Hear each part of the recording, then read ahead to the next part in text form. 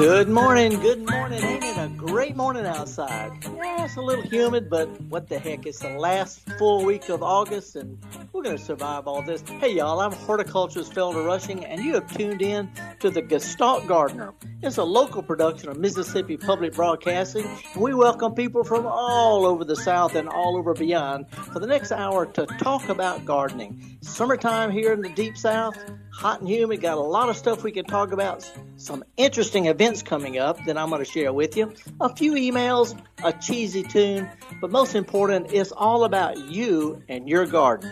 Sit back, folks. We're going to take a little bit of news and come back in about 5 minutes with your live phone calls about whatever's on your gardening mind. Stick with us, folks. We'll be right back.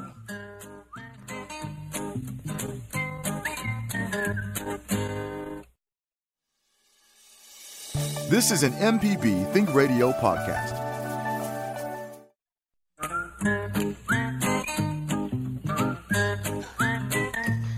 Okie dokie, folks. Welcome back. Horticulturist Felder Rushing. And like I said, for the next hour or so, we're going to just be talking about gardening. I know there's a lot of things on your mind. I know there's a lot of people are just worn out by the humidity. I get it. You know, summertime can take a lot of energy. When I'm giving lectures up in New England or on the West Coast or in the Midwest, I have to remind people that we're not slow because we're stupid in the South. We're slow because we're in a stupor because it's hot and humid. A lot of people just don't get it. It's tough. Anyway, if you've got some things you'd like to chat about that's going on in your garden, got some events coming up, I'm going to share a few in just a few minutes.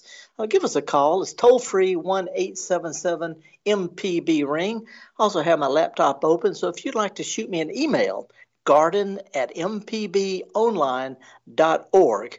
We'll talk about that too. So anyway, give us a call. Meanwhile, let's slide all the way down to the Gulf Coast to Long Beach, Mississippi. Hey, Kathy, good morning. How are you?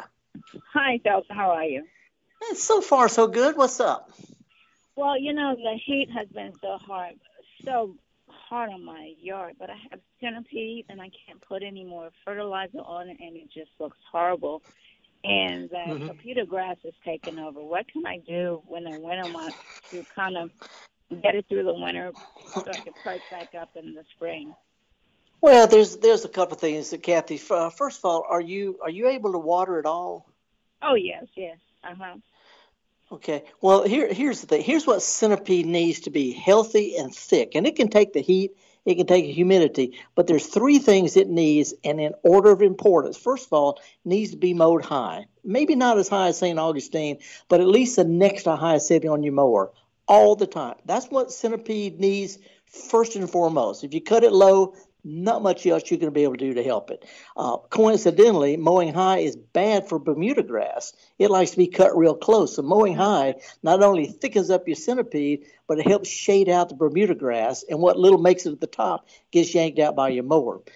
Second thing is a good deep soaking at least once a month, maybe every couple of weeks, but people who water all the time, that's a mistake with centipede. It's a drought-tolerant grass, needs a good soaking every couple of 3 weeks, at least once a month, no more than every week or so.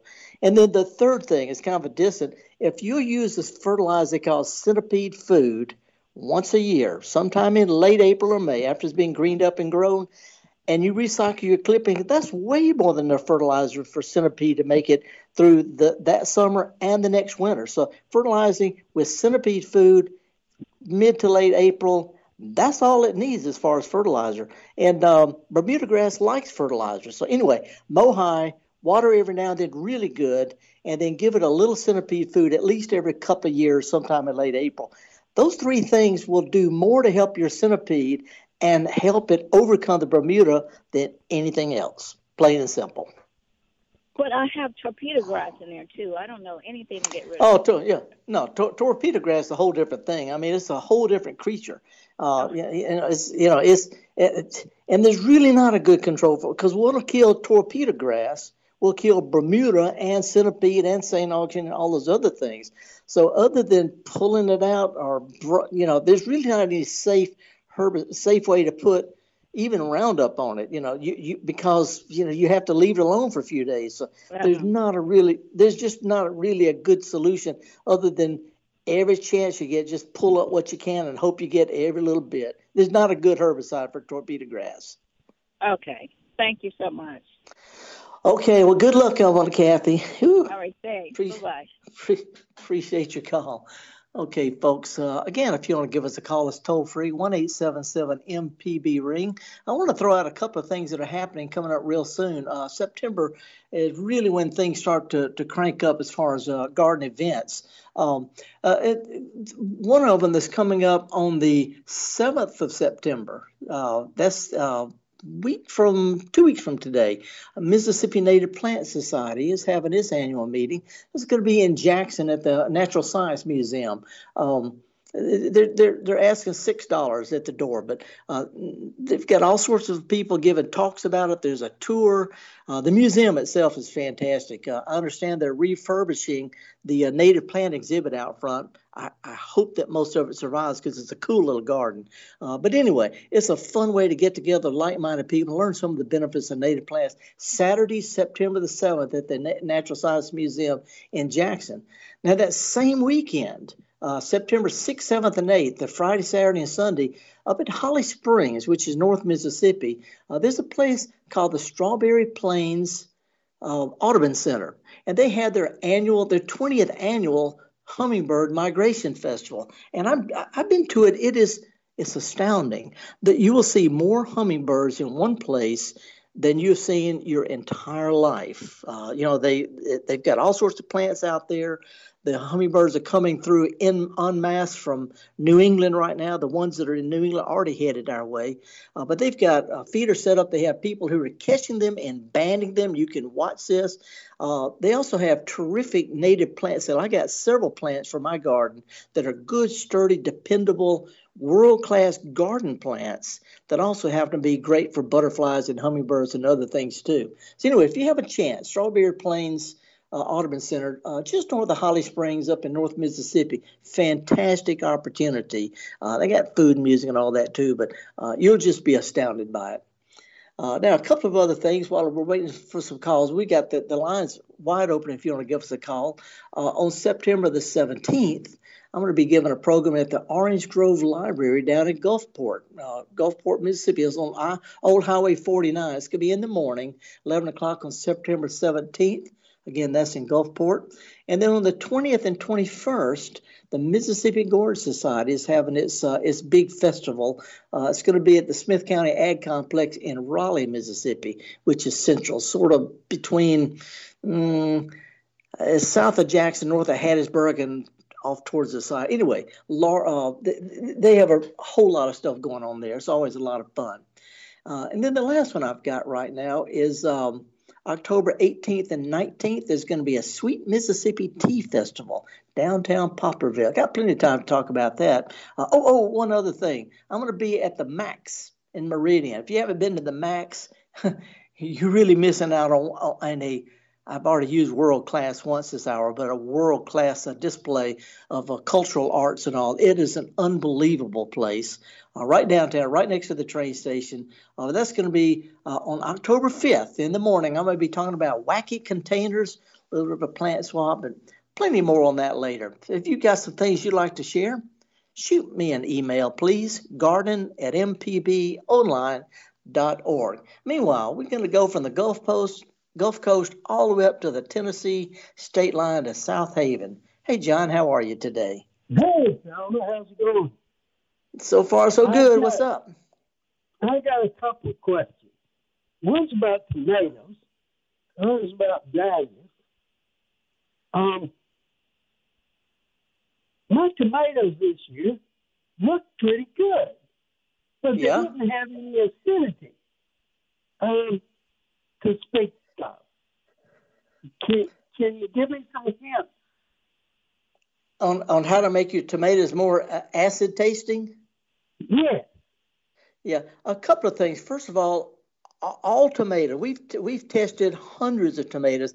They all have about the same acidity, but some of them have more natural sugars which cover up the acidity.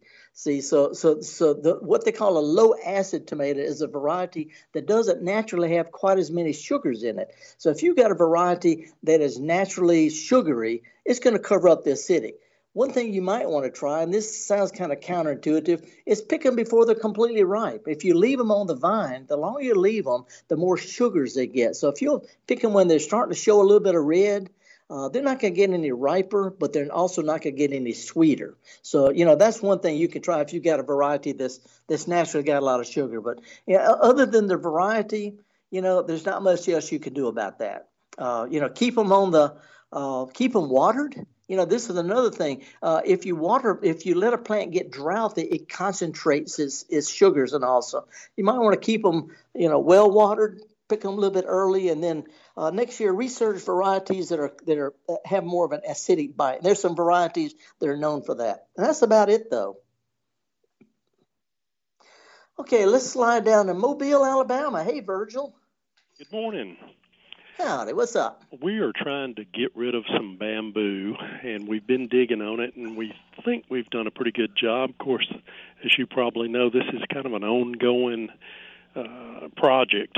And we, you'll pull the roots up and follow them here and follow them there, and you always leave a few. Is there any recommendation besides Roundup? I'm kind of leery of that with all the news lately, but if that's the only way or whatever, but we'd just like a better shot at not seeing it again in the future. Yeah, well, a couple of things. First of all, if you pull it 3 times in 1 or 2 years, you'll get the first time is the hardest. Second time, you get most of what comes up. And if you'll follow it up before, again next spring, then you'll get what. In other words, you can peter it out pretty quick. It's not the roots; it's that hard rhizome that's right underneath it. You need to get up. So the first pulling gets most of it. Second pulling gets most of that. Third pulling, usually, the following spring, you could pretty well get rid of it that way. But in other words, just stay on top of it, and each time gets easier. Try it in the late spring after it's sprouted, so you can see what it is, and when the dirt's a little bit softer. Let me throw this out though. You mentioned Roundup, and I catch so much flack from people about Roundup. I honestly, I don't have a dog in that race. I don't work for Monsanto. I don't. But I will say this: the stuff about Roundup is about overdosing in agriculture type of thing, overdosing over a long period of time. It has lower toxicity by far than caffeine and salt and aspirin, red meat, fried food, wood smoke, and this is true. So it's a matter of dosage over time. If you were to just carefully put it on the foliage of active growing plants, as soon as it dries, I'm really sure of this. I'm sure. I wish I could say something different than this. It's not a problem. However, there is a material that works like Roundup that only kills true grasses. It's sold under different brand names. I don't want to get into it, but you can spray it on everything out there, and the only thing that's going to die is your lawn, your corn, and your bamboo. It only kills true grasses, but works just like Roundup. But as far as the safety thing, that's something that's been blown out of proportion by lawyers who are not taking on the cattle industry or the French fry industry. Right. They're picking on the severe cases of long-term overdose. I'm real sure of that. Well, that's good information to know. I'll just keep on drinking my cup of coffee and put on some plastic gloves when I use Roundup then. Well, let me put it this way. The coffee is a lot more toxic than the Roundup, but alcohol is even more toxic than that. So get your cup of coffee, glass of wine, go out and just pull up forget the Roundup, just pull up your bamboo because you're most of the way there anyway. All right. Well, I sure appreciate it. Good luck on it. Appreciate your call. Thank you. Okay, folks, I don't like to get into controversy. I get so many mean emails from people who don't do their science. They don't do their science. I'm sorry about agriculture, agribusiness, and all this. I'm sorry about all that. But don't blame caffeine or red meat or fried food or occasional use of Roundup in your backyard. Just don't do it. Be honest about it. Hey, I'm horticulturist Felder Rushing. We got a lot of positive stuff to talk about. You want to give me a call? The lines are wide open. Toll free 1-877-MP MPB ring. My producer, the awesome Java Chapman. And our phone screener today is Liz Gill, another producer at Mississippi Public Broadcasting. We're going to take a very, very short break. Come back. Once you give me a call, we'll talk about it right after this.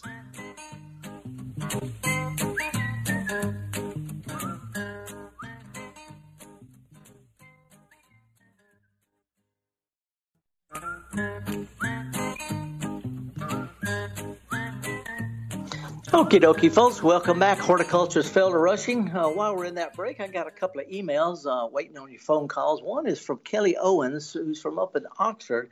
Kelly wants to know, should dead flowers be removed from hydrangeas, and should they be cut back? You can if you want to. You can spray paint them purple. Plants don't care. If you want to prune your hydrangeas, it's getting a little bit late. You can cut them back a little bit now. Cut some of the stems back and let them sprout back out. And I think they have time to mature before fall. This is sort of the last call for pruning spring and summer blooming shrubs. So I'd go ahead and get that done if you want to. You can leave some and cut some of them back. Kelly also wanted to know when you can transplant hydrangeas. And my general rule of thumb is in the late fall or the winter when they're not actively growing, after they drop their leaves. If you'll go ahead and start digging on the hole where they're going to go, nice and deep, but most important, wide, with just a little stuff added to it, maybe covered up with some bark or some leaves, the hole will be mellow. It'll be ready for your plant when you get ready to dig in it and moving it this fall. Cut it back if you're going to move it. Try not to move a big plant. And by all means, try not to move a big plant this time of year. Also got an email from Bill Brescia. Said one of his blueberry bushes dropped all of his leaves on the ground, all brown, and wants to know what it can do. And my rule of thumb is if the plant drops its leaves, it's just under really bad stress. If the leaves turn brown and stick on it, that plant or that part of the plant is dead. So I would just say it's pretty much some heavy stress. I would give a good soaking, well, if you haven't had too much rain already, but also prune some of the stems back. Just cut some of the stems, whatever grew this year, cut it back about halfway. And I think there's time for the new growth to come out and mature. Might be a little bit late to set flower buds before fall, so I wouldn't cut them all back, but cut some of the stems back to save the plant. And that'll take the immediate stress off of it. I don't think it'll spread to other plants. It sounds like just a real severe root issue, maybe too wet or too dry or something like that. Anyway, we're going to stay in Mobile and talk with Glenda. Hi, Glenda. Good morning. Good morning. Thank you, Felder, for everything you do down here. You answer so many wonderful questions, and I have a question about my amaryllis bulbs. They were beautiful.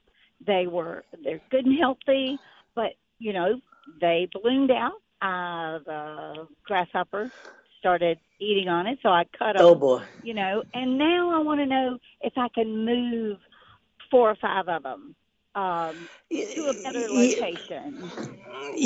Well, yes. And, are they in pots or in the ground?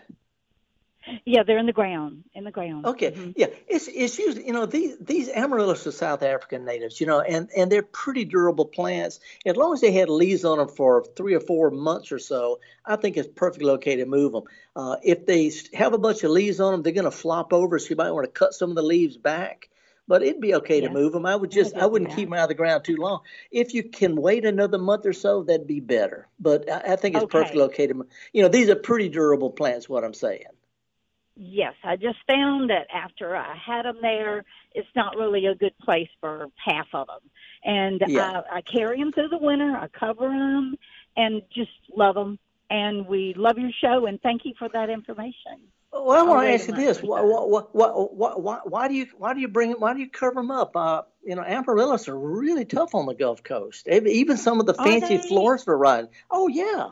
Are these old-fashioned red kind or fancy florist kinds or what? Yes, the big red ones that are just amazing looking. I just thought, it's going to go down to 30. I better cover it. Well, my Mississippi garden is about 150 miles north of you, and I have big old red amaryllis come up every year after year after year after year. I don't do nothing except cut them down.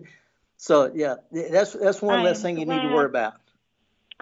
Thank you for that, because I'll get out there and I'll go, oh, my gosh, I didn't cover them.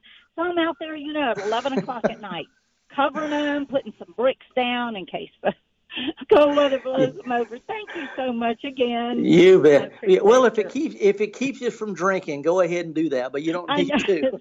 It's true. Appreciate your call. Have a great weekend. Thank you. Appreciate it.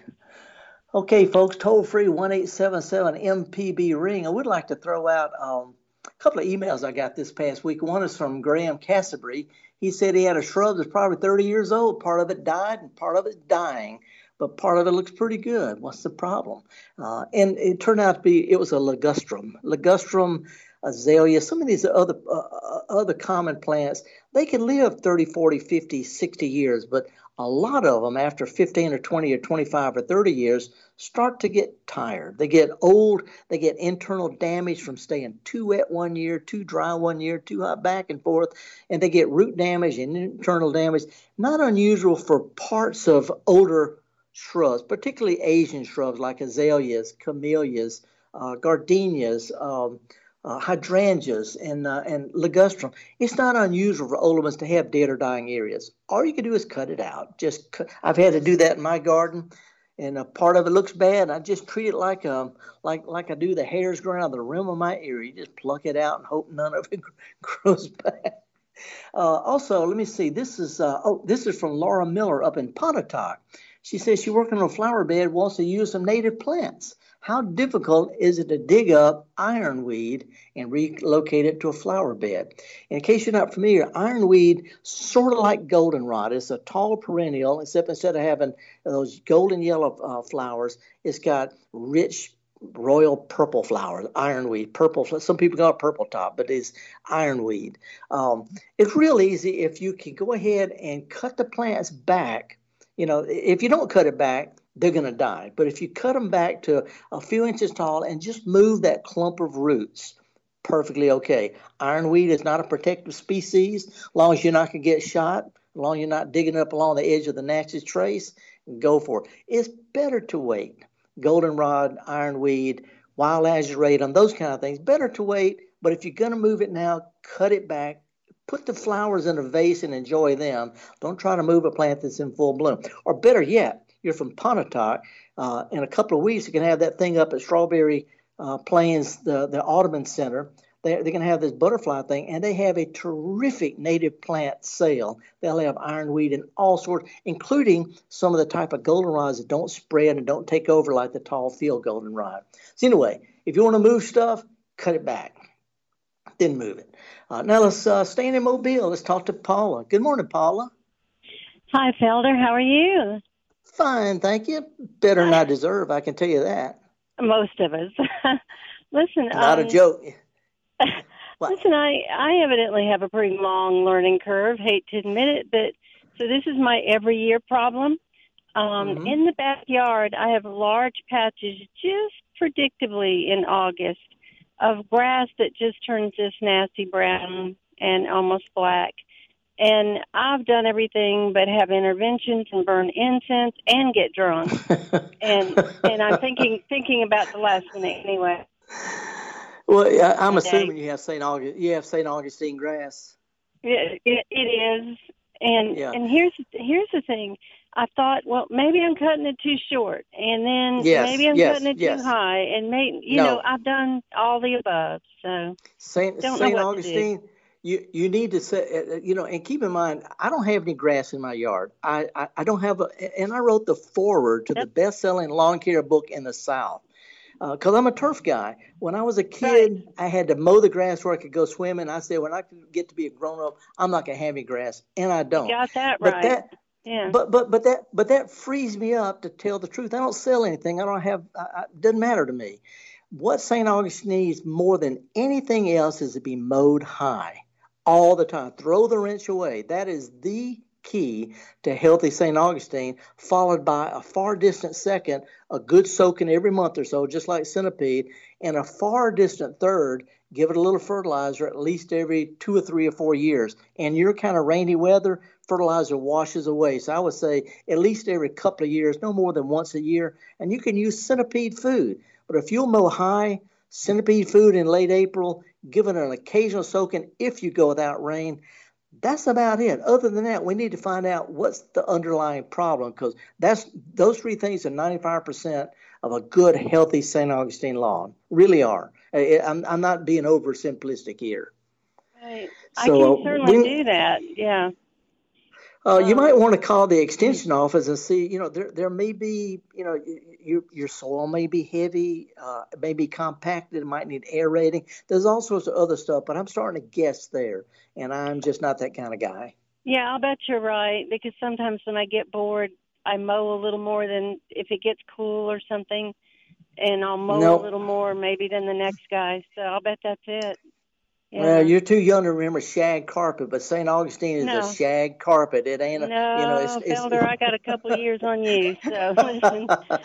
Well, anyway, mow it high, throw the wrench away. That is the key. The key. Okay. Without doing that, nothing else really matters. Thank you so much. Have a good one. Okay. Good luck. Now go have a drink. No, it's too early in the morning. Never mind. Bye. Hey, folks, I've got a couple of other emails to share, but we're going to take some music first. I've got emails all week long. Do a lot of writing, do a lot of lecturing, do a lot of talking, a lot of garden club talks and master gardener groups and all. This is what I like the most, just yakking with people. I'm fully exposed. I made a mistake last week and got 4 emails about it saying robins only eat worms. Robins eat blueberries and all sorts of stuff. I learned because people wrote in and helped me out. I had a brain lapse. So anyway, I don't mind not knowing everything. Matter of fact, it's kind of fun. So we're going to take a real quick break. I'm coming home to Mississippi next week after being overseas all summer, and I thought it'd be fun to play this sweet little tune to let you know that I'm thinking about back home, thinking about y'all. Horticulturist Felder Rushing here at MPB. We'll be right back.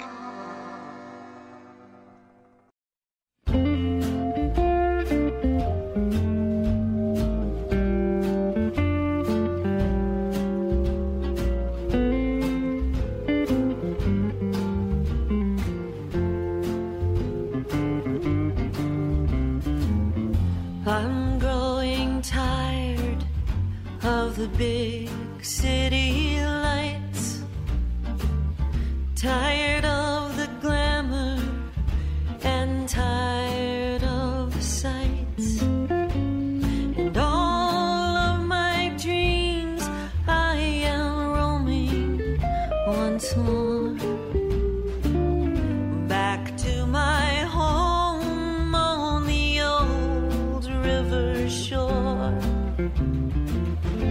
I am sad and weary, far away from home. Miss the Mississippi and you.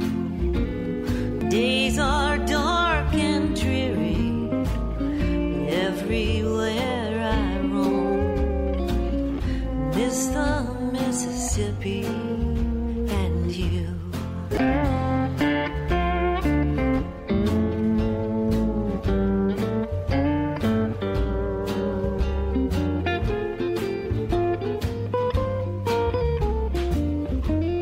Memories are bringing happy days of yore.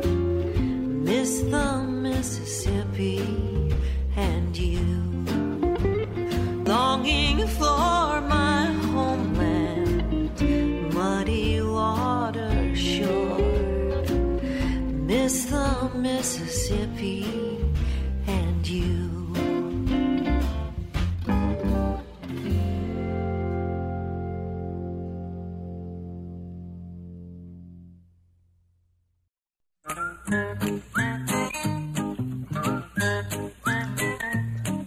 Okie dokie, folks. Welcome back to Horticulturist Felder Rushing. If you want to give us a call, toll free 1-877-MPB ring.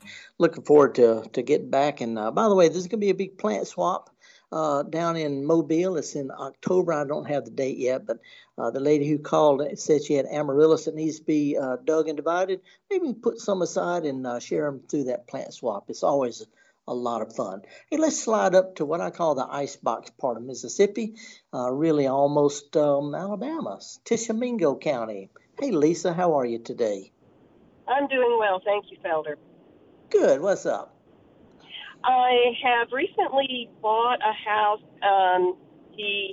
The property has old plants on it, some old established plants, especially I'm thinking of Weigelia, some oxalis, and a few other things. And the problem is landscapers are coming in and putting in a deck, and I want to rescue some of these plants. I know this is not the right time to transplant, but if at all possible, like the Weigelia is an older variety. In fact, all of these plants are older varieties because the house was built in the 50s. So I'm just looking for some advice on how to minimize the trauma of lifting some of these plants and relocating them.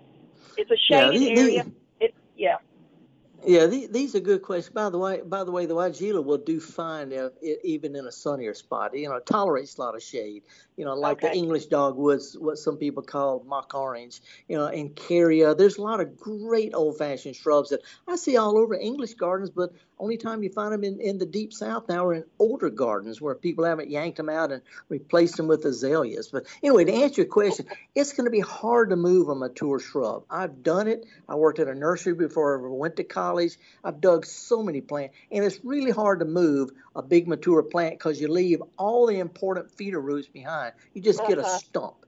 So if you want to do it, though, let's do two things first. And the first one is going to be as hard as the second one. First of all, go ahead and dig the holes we're going to move them to first. You don't have to over-prepare the soil, but dig the dirt and loosen it up wider than what you're going to put back in it. You don't have to dig it. Just loosen it up.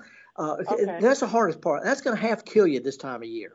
But when it comes time to move it, go ahead and cut it back to just a couple of feet tall. It's going to break your heart to do this, but it makes it easier. It makes it easier to move, easier to handle, easier to get to, and it'll save the plant's life. Because if you don't, all of the feeder roots are way out from the shrub. They're going to be left behind, and all those leaves and limbs are going to suck it dry. So cut it back just a couple of feet tall. It will not hurt these plants to cut them to 2 feet tall. I've done it countless dozens of times. But cut them back, move them, water them in real good, and they'll do fine. Okay, well, that's really helpful. And fortunately, I have some young people that will dig and prepare the ground for me. It's ladies like you that turned me off to some of this kind of stuff because I had to dig those holes when I was a kid. So be gentle, give them some iced tea. But anyway, cutting them back is really, really important because they're not going to be able to manhandle a root ball that's more than about 2 feet across. Anything bigger than that is going to break and that'll kill the plant. So you're going to have to dig up a root ball that's not much bigger than a bushel basket. So cut them back. Have them dig the holes first, or make one of them dig. Well, anyway, it'll make it a lot easier. Okay, thank you so much. I really appreciate it. Enjoy the advice. Good luck, and thanks for reminding me of Weigelia. By the way, it's Weigelia, not Ia. And I'm not being politically correct because it doesn't make sense any more than saying aluminum instead of aluminium. But that's just the way it is. Anyway, have fun. Thank you. Bye now. You bet. Bye. Okay. Let's go over to the middle of the Mississippi Delta. Hey, Charlotte, calling from Cleveland. What's going on?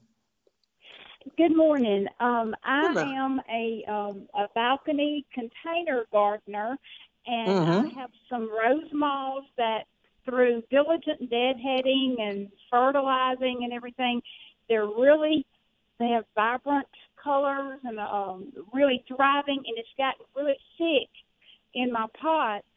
Will it stay doing okay, really infested sick like that, or do I need to give some away, or will I be okay like I am? Okay, I heard everything except the second part of the name. Rose what? Rose moss. Rose moss. Oh, that little sort of flowering annual opens up when the sun's out and it closes up later? Yes, and have to keep it deadheaded a lot. Yeah. You can divide that. As a matter of fact, you can cut it back to practically nothing and they'll sprout back out, and you can even root the pieces. So it's a pretty forgiving plant. Sooner or later, it's going to have to be divided. And this is an annual. You're not going to try to keep it over the winter, are you? No, I'm not. Okay. I would, as long as it's looking good, just give it a little bit of fertilizer, not too much, a little bit of fertilizer, and as it gets bigger, it has less room for water, so you might have to water it a little more often. But luckily, it's a real drought tolerant plant, so I would just enjoy it. Heck, it's almost September. We've only got another couple of 3 months to enjoy it anyway. All right. Thank you so much. Okay. Hey, let me throw this out, Charlotte. Have you heard of a plant called Angelonia? She's gone, isn't she? That's okay. I was talking about a plant called Angelonia. It is one of the toughest. Java, I put stuff out in the springtime and I'm gone. And Angelonia will be there when I get home, still blooming. I love plants. Is this like one that. of those plants that, what'd you say, a dead person can grow? Yep. I mean, I'm gone. Ain't nobody water. Of course, you got hey, y'all have had so much rain. I got a picture from a friend of mine who sent me a picture of her doormat that's got mushrooms growing on it. That's how much rain you've had.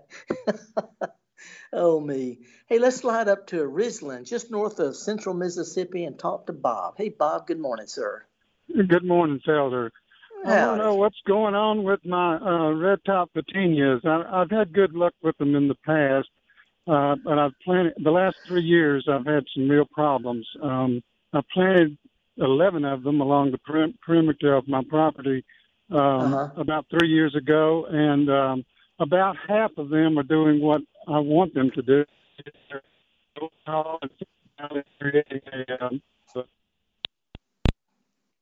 Uh-oh. Was that me, Java? No, that was Bob. Hopefully, Bob, you can call back. We dropped the connection. I really couldn't. I don't know if you got exactly what he was trying to ask. Well, he was asking about a red top photinia, but he didn't say what the problem was. So I'm gonna guess two things. One is, and by the way, folks, we got the lines open. You want to give us a call, toll free 1-877-MPB ring. Bob, if you can't give me a call back. The two most common things I get about red tip photinias, which is a real popular plant. It was hugely popular when I was young. I had a hedge of it myself. One is, if they're crowded, they tend to get weaker. If you have them more than every 4 or 5 feet, that's too close. If they're closer than that, you need to thin them out, seriously, because they're big shrubs. They'll outcompete each other. If they're not growing very well, make sure that the trunks haven't been hit with a lawnmower or the string trimmer. That does more damage than anybody can imagine. Lawnmower, string trimmer at the trunk is really, really tough. But if that's okay, you can actually prune red tips back, and it's not too late. It's at the end of the hard pruning time. But if you'll cut some of the stems back about halfway or a third, then they'll sprout back out actually and outgrow them if you don't cut them. So just thin some of the branches back, leave some tall, cut some medium, cut some short, and they'll fill out really, really well pretty quick. They'll put out new growth within weeks, and you still got time to do that. And then the third thing is a real serious disease. There's a leaf spot that gets on red tips. It gets on, trying to think of the Indian hawthorn. It'll get on a few other plants, the little small BB-sized dark spots. That's a really serious fungus disease called endomosporium, real common. And every spot splashes spores to new leaves, which starts more spots. So if you've got little red spots all over the leaves, real serious disease. No cure for it, but you can cut the plants back to where they've got no leaves and no twigs. That gets the disease off the plant. The new growth comes out, it'll be free of the disease. So pruning the plants back hard, throwing that stuff away, cleaning up under them, putting some fresh mulch, that'll help go a long ways towards controlling, if not cure, the little red spot. It's called photinia leaf spot is what it's called. Anyway, pruning almost always helps a red tip photinia, whether it's disease, old age, needs to be thickened up. Pruning stimulates new growth. Not a negative thing, folks. Pruning stimulates new growth on plants. It's a physiological thing I don't want to get into. Anyway, we're going to take a real quick break. Got some lines open if you want to give us a call. It's toll free. 1-877-MPB-RING. By the way, I talked with my old friend Mark Patrick today. He has grown chrysanthemums commercially for many years. He says it's not getting too late, but it's getting late to pinch chrysanthemums back. You know, the old country girls, the clericers, cut them back a little bit. They won't be as floppy. They got time for new growth to come out and still sit flower buds and bloom in late October, November. So it's not too late, but getting late to prune fall blooming chrysanthemums. Well, again, we're going to take a real quick break. Hope you give me a call. We got some lines open. We'll be back with more of your gardening stuff here on Mississippi Public Broadcasting. We'll be right back.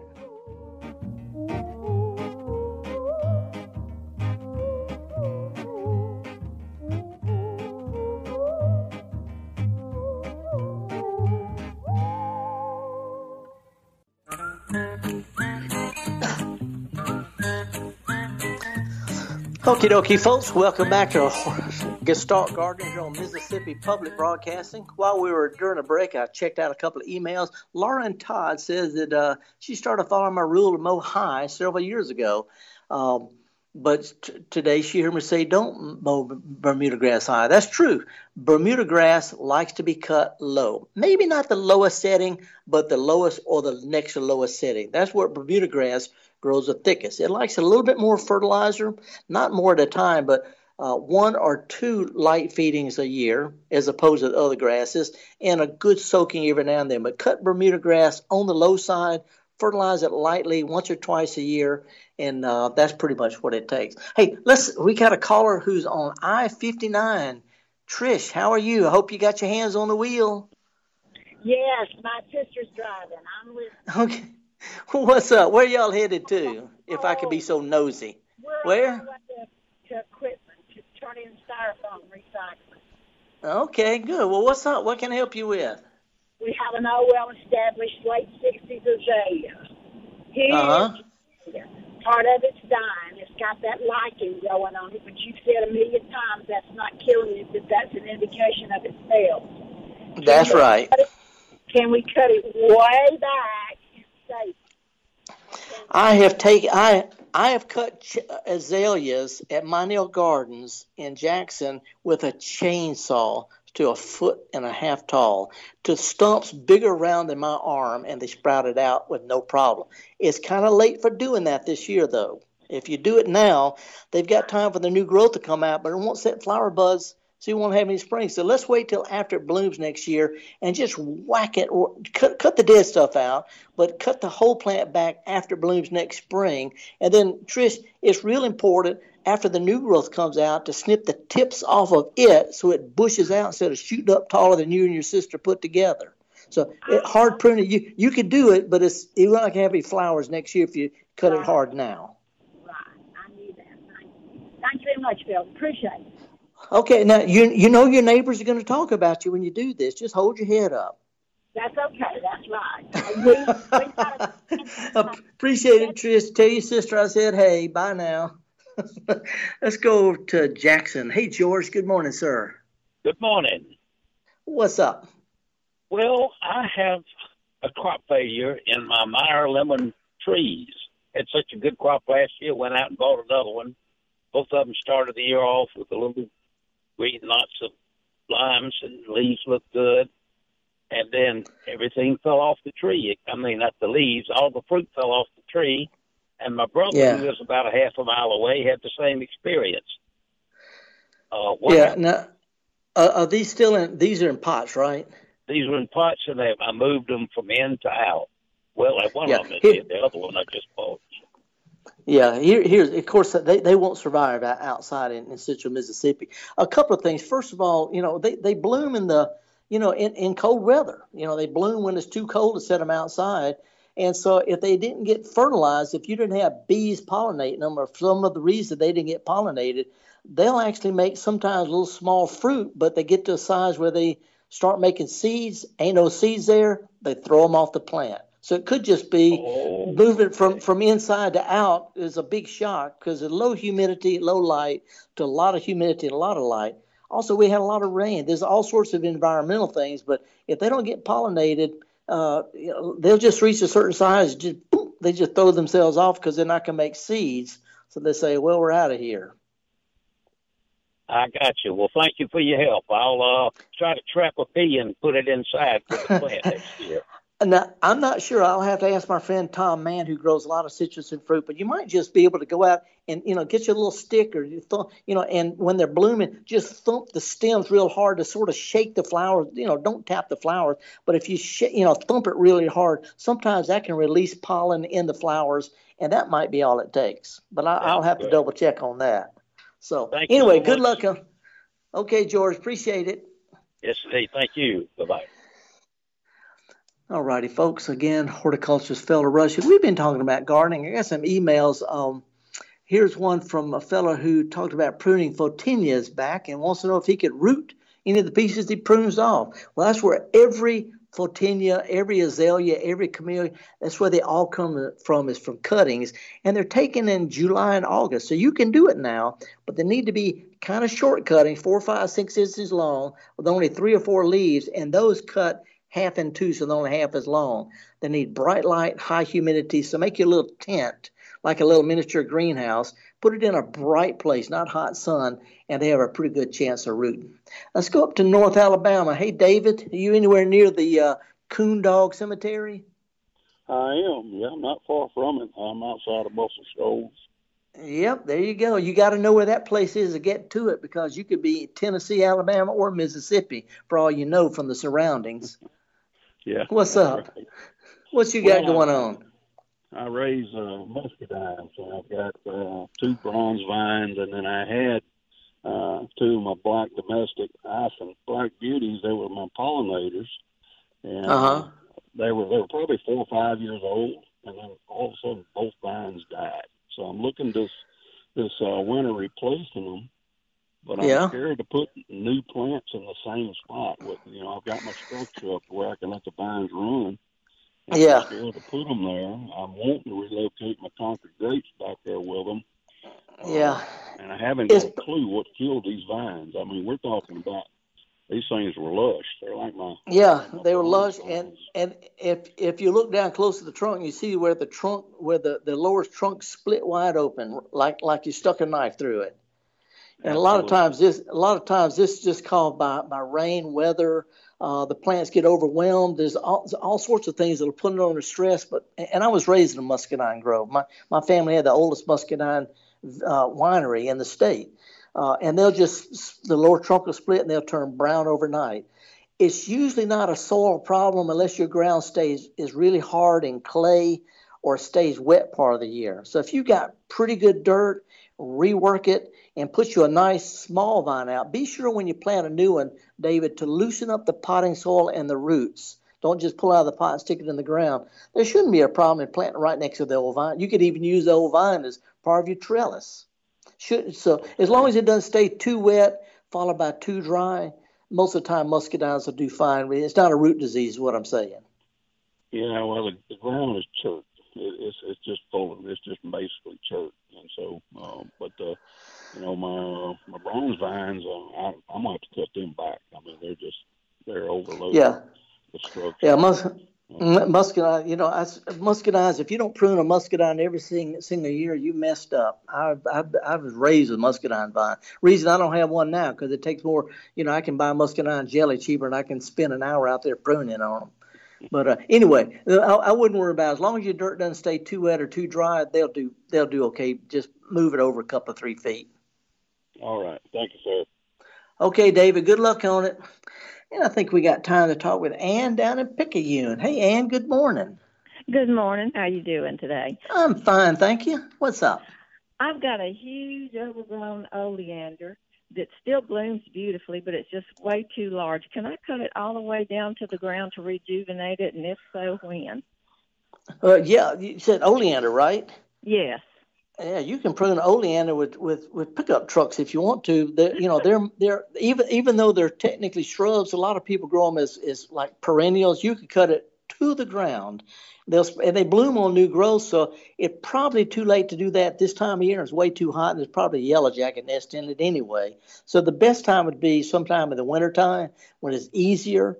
And then they'll sprout out next spring and do perfectly fine on the new growth. No problem at all.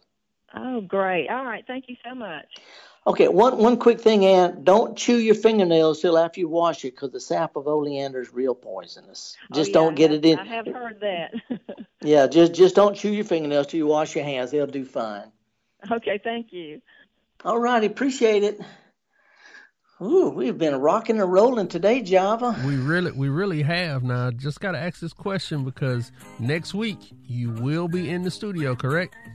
I believe so. You know, if the Lord's willing and the creek don't rise. How about that? There you go. All righty. Okay, folks, we've had a good time today. Java Chapman, Liz Gill, all the other wonderful folks at MPB, Mississippi Public Broadcasting, they put this party together for you and me. If you have some questions during the week, shoot me an email. It's real easy, garden@mpbonline.org. If you get a chance, this last full weekend in August, if you get a chance, take a kid to a farmer's market. Take a kid to a garden center.